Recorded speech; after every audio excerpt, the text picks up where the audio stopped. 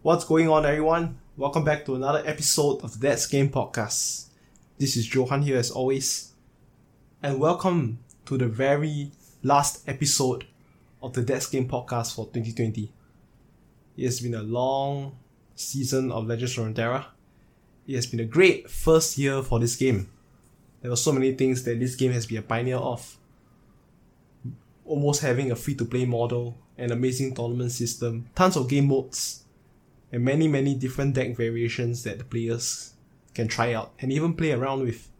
Of course, when it comes to card games, not every deck will work as it's supposed to be. There will always be decks which are somehow better than the rest. But that's true in most card games, or I would say majority of it. And so to commemorate the entire year of 2020 in Legends of Runeterra, this final episode of the year we'll be talking about the very best of Legends of Runeterra in 2020. I'm sure most of you have played this game ever since the beta season, or maybe a streamer of yours, a favorite streamer of yours decided to pivot to Legends of Runeterra, and you sort of got into the game as a result. If you notice, one of the best things about this game is that, which is the very first thing which came to my mind when I want to make this episode, one of the best things about Legends of Runeterra is the free-to-play model that it has. You look at the different card game modes that are available, the Gauntlet, the Expedition, and all that. It is a free game mode for everyone to play. And through playing those game modes, you are able to unlock certain new cards, certain new emotes, some card backs that are related to the game. Also another good thing is the region rewards. You look at the existing regions in the game. Everyone knows that Shurima is coming real soon. Probably in January or maybe even in February. And we all know that due to all these game modes, you putting in the time into the game, you're able to unlock the majority of the cards that are available in the pool. This is a very big step compared to the other card games which I've played personally, such as Yu-Gi-Oh!, such as Duelist, Hearthstone, Artifact.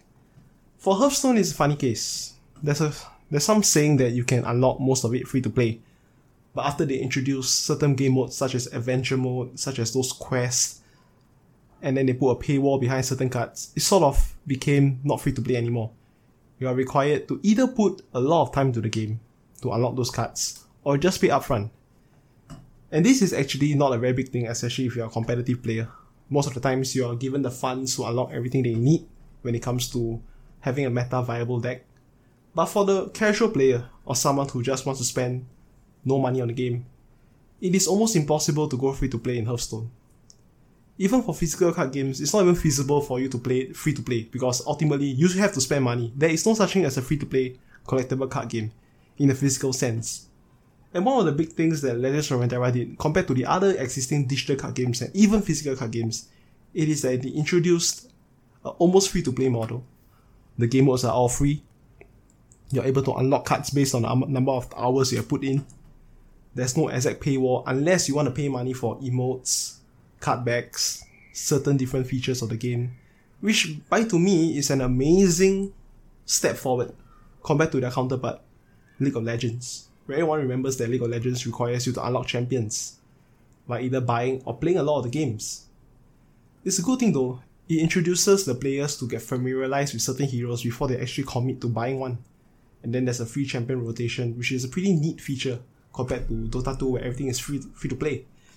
And I believe that due to the game development and all that, they learn from their mistakes, they learn from other card games, they introduce a model where everything is accessible based on the number of hours you put in. Of course, you can put in some money to unlock some cards that you need in order to maybe reach master rank as soon as possible. And then, only the emotes and all that are behind the paywall, which makes it a very easy game for everyone to get into. Compared to Hearthstone, like I mentioned, where you need to pay a certain amount to get a certain amount of cards. And this is one of the big reasons why I believe Legends of Runeterra moving forward will be an incredibly easy and great game for new players to get into, especially those who enjoy playing card games, and when they see Legends of Runeterra for the first time, and when they see how easy it is for you to unlock a lot of the different cards, the different features, just by putting in time into the game, it is definitely one of the games where a lot of players will definitely pick up, due to the way that a lot of things can be unlocked just by putting in hours. And it is not crazy hours, by the way. It is manageable hours, maybe just completing a couple of quests every week. And you're able to unlock a free champion card, which by no means is something that is super amazing, but it is a good step for a game to gain the number of people who are playing the game. Some might say that the number of people who are playing this game is not a lot, but to me it has been a great first year. It is no Hearthstone, it is not receiving the Hearthstone effect of being the first digital card game, but I believe with the right marketing and all that, more players will be open to playing this game. And the second best thing about Legends of Runeterra so far in 2020 are the patch notes, and definitely Riot Games listening to the community, introducing different stuff into the game, ensuring that the players' feedback are always acknowledged and addressed. Tons of the developers, the game director, are very vocal and a part of the community. They are often seen sharing their thoughts on Twitter, sometimes even participating in certain podcasts by other players, sometimes even joining reputable content creators on Twitch for those live shows and all that to share their thoughts regarding the game. When it comes to articles, they're often seen sharing what they believe, why they made the kind of changes, which I believe is a very good thing. We did receive that in Hearthstone, but in physical card games there was no such thing because most of the developers, they just made the game and people just play it. I believe that because we live in the age of globalization and tons of technology all over the place, it is very hard to not explain your actions. People want to hear your rationale behind every single thing that you do. Especially when it comes to making plays, people like to know what you're thinking about. That's a big reason why Twitch streams are a very good way for people to gain audiences, because no doubt you can make certain play, most people wouldn't understand what's going on. You can just sound out what you think, and most players are able to understand your train of thought, and then probably they decide, you know what, I enjoy watching this streamer, let me just watch him for the rest of the day. And so this is one reason why this game managed to hold on to a lot of players, because majority of the players feel that their feedback is being addressed. They feel that the game director, the game design team, the communications lead, everyone part of the team is listening to the community. And when you feel and when you know that the designers and the people behind the game are listening, you just feel a part of the game regardless of you just being a player. Because you know that everyone plays a part in ensuring that the game becomes better over time. And with the different patch notes, it goes to show that they put in a lot of time and effort to definitely make the game look much more streamlined, much more playable. Because no doubts there are some metas in which some decks are way stronger than the rest. And the way that Riot has managed to balance it for the past year has been amazing. Even though I'm a very big critic of having too many patch notes, because I always make it very similar to physical card games in Yu-Gi-Oh! Where there's only a ban list every 6 months, meaning that potentially a significant meta change only occurs maybe 2 times a year. But in Legends of Runeterra, the meta change is almost every week, and I would say the minimum is at least every 2 weeks. Because of the rate in which new expansions are being released, the rate in which information can be shared pretty easily through Twitter, through Decks of Runeterra, Mobalytics, Twitch, it is very easy for players to find certain answers to certain decks. For a moment where Soraka Tankage was dominating the ladder, people started creating the fearsome aggro deck, the one in Mist Wraiths and all that, to counter the onslaught of Soraka Tankage. And then, with Feel the Rush becoming a meta staple, people sort of started playing more Fear Russian, because the deck contains Deny, contains Notify, contains everything you need. And then also with the advent of TFGP Go Hard, or TF Elise Go Hard, or just the Go Hard deck in general, Fear Russian adapted and added Notify, which I mentioned earlier, against Feel the Rush. As you can see, most of the adaptations to the decks are seen almost instantaneously due to the way information is being shared nowadays. It's very quick to find a counter to almost everything in the game. And that's a big reason why the patch notes thing is a double-edged sword, but ultimately I believe that it is the right step forward for the game. I may be a pretty old school thinking that the game shouldn't change too often, but now with the players being very active in the community, as I see in Discord, people sharing their ideas, talking about why certain decks are so good and all that, I truly believe that building a game and then having a community is a very important thing. Because back in Hearthstone, there wasn't much communities. Discord wasn't even really up back then, back in 2014. The only waylays where people could discuss their ideas were on Reddit Hearthstone. And most of the content there are pretty trollish, very comedic, full of memes. And now with Discord, with certain competitive subreddits, Twitter and all that, information sharing is great. The patch notes definitely introduce talking points and for players to create distinctive decks, new strategies and all that. Which is why I believe that Legends of Runeterra heavily benefits from the huge numbers of patch notes, which creates a very good topping point for the majority of the community to discuss their ideas. And the final best thing of 2020 in Legends of Runeterra is none other than the champion designs, the cards, and the distinctive keywords that belong to certain regions, certain champions. When I look at the champion design, when I look at the card designs, it definitely reminds me of certain aspects of League of Legends. Everyone knows that League of Legends is the parent or the main game behind Riot Games. When it comes to Riot Games, every champion sort of feels very similar, you know? They're marksman, assassin, tanks, and all that. But then when you look at the champions itself and their counterparts in Legends of Runeterra, it just looks like the cards replicate or feel like the champion itself. Victor having many upgrades to make it become stronger and stronger. In the League of Legends, it's seen that way with the Hex core upgrades and all that. And the Victor in Legends of Runeterra looking pretty crispy with the augment, having the ability to gain a new Hex core upgrade if I'm not mistaken. And then there's Vi, which gets stronger each time you play something. And then ultimately it levels up and then it has tons of damage. Fiora having a separate win con, hitting the vitals, which can be seen through dueling or destroying 4 followers or minions on your opponent's side.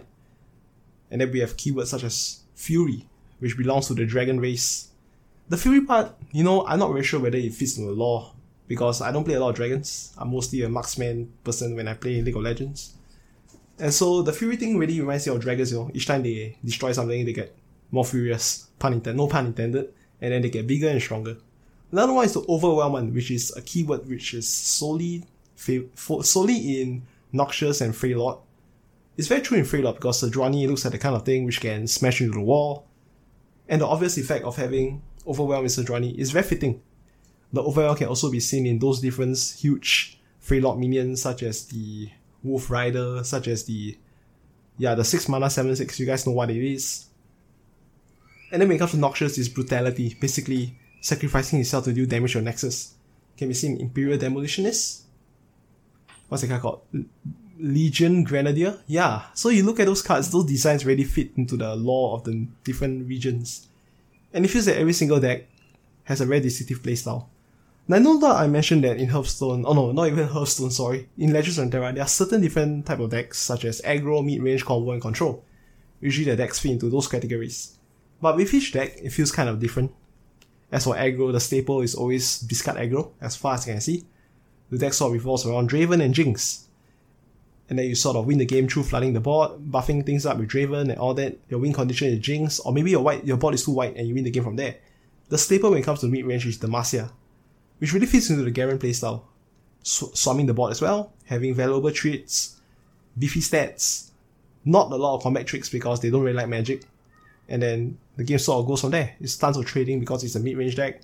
Like every single mid-range deck is different. As Sejuani does freezing, the Demacia basically just wants to overrun the board with big minions, or valuable minions. And then we have decks like control decks, Anivia Reanimator sort of revolves around Anivia getting destroyed, and then you summon it back with all the eggs to storm the board, and then you win the game. Some control decks can be seen as TFGP Gohard, might also be seen as a control deck, but I would say it's heavily leans towards combo. I would say one of the highlights when it comes to this game is the number of combo decks that exist in the game, as well as the combo decks having distinctive feelings to it. TFGP Gohard relies around heavy draws and then ensuring that Pack Your Bags can be cast multiple times a game, or maybe even once to close out the game as soon as possible. And then we look at Ezreal Karma, which is also a combo deck, which functions like a control deck. The ability to win either through Ezreal popping off or Karma reaching the late game and you sort of automatically win from there. Another combo deck can also be seen in Lee Sin decks, where the whole deck revolves around you getting Lee Sin leveled up, pumping a couple of gems, pumping a couple of important cards, and then you swing in and you win the game. So you look at the combo decks, they all have very distinctive feel, which revolves heavily around the champions that are included in the deck. And every single deck has a distinctive different vibe to it, which is also the same as different feel, different win conditions, different way of approaching the game. And that's a big reason why I believe that the champion designs and distinctive keywords behind every single champion, every single card is very intentional. And you can actually feel that you're playing the champion itself, even though you're not playing League of Legends. And now that we talk about the best things of Legends of Runeterra, there are a couple of things in which I would like to address, which are not that amazing, but it's something which exists because it's a card game, right? So the first thing that I would like to address is essentially the card game problem. This is very common, especially if you played Hearthstone, you played MTG, Yu-Gi-Oh!, Cardfight Vanguard, all that. It is that not all cards that are being released are useful. Some of them being just too strong. Like easily when you look at every single expansion, there are bound to be some cards which are incredibly useless. You don't see them being included in any deck. Even if there's a chance of them being included in a deck, it can never be taken seriously. Possibly it can be played in normal, AI, but if you want to play it against actual players, maybe in the rank mode, it is not very feasible. And that's also a big reason why I say some cards are just too strong. Because let's talk about a certain few cards which are just too strong. Do you guys remember the pre-nerf Ezreal? Not even Ezreal. I don't think Ezreal is overpowered. The pre-nerf Karma at 5 mana. Do you guys remember the Hush? How many times have they nerfed Hush in order to make it work? Even at 2 mana burst, it still feels incredibly powerful, right? There's no actual way to nerf Hush. That's a big reason why it has been nerfed so many times in the game. Certain cards can also be seen as incredibly powerful, such as Notify, Deny, and Warning Shot, Riptide Rex, the Leviathan, some champions such as Vi before it got nerfed, Heimer as well. And when you look at those decks, these cards are just maybe at the tip of the iceberg. They're not even at the bottom of the iceberg, where most of the cards actually exist. When you look at the cards that I mentioned, they can be played in almost every deck, at the exception of Heimer and Vi. Pale Cascade, Guiding Touch, all the very powerful cards can be played in Splash into any combination of Targon plus something. And that's a big reason why some cards being too strong is a card game problem which cannot exactly be addressed. Because we all know the power of drawing, and due to Pale Cascade and Guiding Touch existing in the game, it may boost their power levels to heights in which every single deck revolves around those cards. And if you're not playing those cards, you're going to play another set of cards.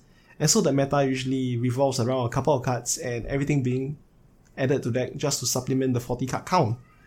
Do you think really that is a big issue? Not really, but I don't think Legends of Runeterra will be able to address this card game problem of some cards being useful and some cards being not useful. Ultimately, the right balance of the game is to ensure that every single card can be played and it's not too weak. But if I were to say that, when you look at what's the card called? I forget what's it called. Purify and Hush. Both have very similar effects, right? But for Purify, it lasts for a very long time, but it cannot be used on a champion. So that's one thing you have to note. And it is a Demacia card from that region. And so you can't be splashed with a lot of decks because Demacia is very rigid. It's not a very good region to be splashed with anything. Even more, Demacia is the main region and something else usually is the supportive one. In fact, Demacia has to be the best region, right? Because when you look at it, it's paired together with Scouts, it can be paired against Shadow Owls, you can pair together with Ionia and almost everything. You can form Scouts, you can form Garen Aesol. Yeah, basically you get what I mean. And the most recent card which is just too strong is Grand Plaza. Even though the stats don't really show it, because lots of players are favoring other decks, the Grand Plaza is a pretty strong card. No doubt if you play it on your defensive turn, and then on your offensive turn you had a 4-drop. This is almost game from there, because Solaris Sunforger makes aggro cry in one corner, and Grizzled Ranger makes your opponent just want to quit the game on turn 4 with Grand Plaza together. And so this is definitely one thing I hope that Riot addresses in the future, which is ensuring that the patch notes are essential to make sure that not every single card is just too strong in the game. And of course another issue with the game is the burst spells, very exclusive to Legends of Runeterra. When you look at the top meta decks in the game, Lee Targon, Ezreal Karma, Heimer Vi, and Esther, these 4 decks have been a staple in the meta for the past 8 months now because we're about to end the year. And now when you look at all these cards, what's the one thing that actually keeps them going? The power of burst spells, right? Lee Targon is the Pale Cascades with the Guiding Touch and... the Pale Cascade and the Guiding Touch give them the consistency to draw the cards. The gems give them the power to raise Lee Sin to levels in which you can OTK in one turn. Ezreal Karma can basically OTK you if both of them are on the board and then you just spam Mushroom Clouds and all the burst spells and your opponent can't react to it. And Heimer Vi is so powerful that you can just buff Heimer if he's about to get destroyed and then you play burst spells and you essentially replace your burst spells with very strong turrets that your opponent can't possibly deal with. And for Esther, the ultimate mid-range deck beats anything because it beats anything during the combat phase because of the Frostbite mechanic, which cannot be countered at all unless you precast Bastion, which is really a very bad move, And so, when you look at these top decks, they are usually defined by their burst spells. And that's a big reason why, moving in 2021, the burst spells can't really be too strong. Because Trojan is too strong, Pale Cascade, Guiding Touch, Gems, all that are incredibly powerful as well. Not so much of the stats, but the ability of them being able to replace itself with a low mana cost. Because if the burst spells are not low mana cost, who will play in the first place, right? And so that's one thing that Riot really has to figure out, which is the burst spell problem, which is very exclusive to Legends of Runeterra. I can actually talk on and on about the burst spells, but you guys must more or less know what I'm trying to say, because I've already done multiple episodes when it comes to that. And so I come to the tail end of today's episode. Hope you guys have a great new year in 2021. That's all I have for today, and that's game!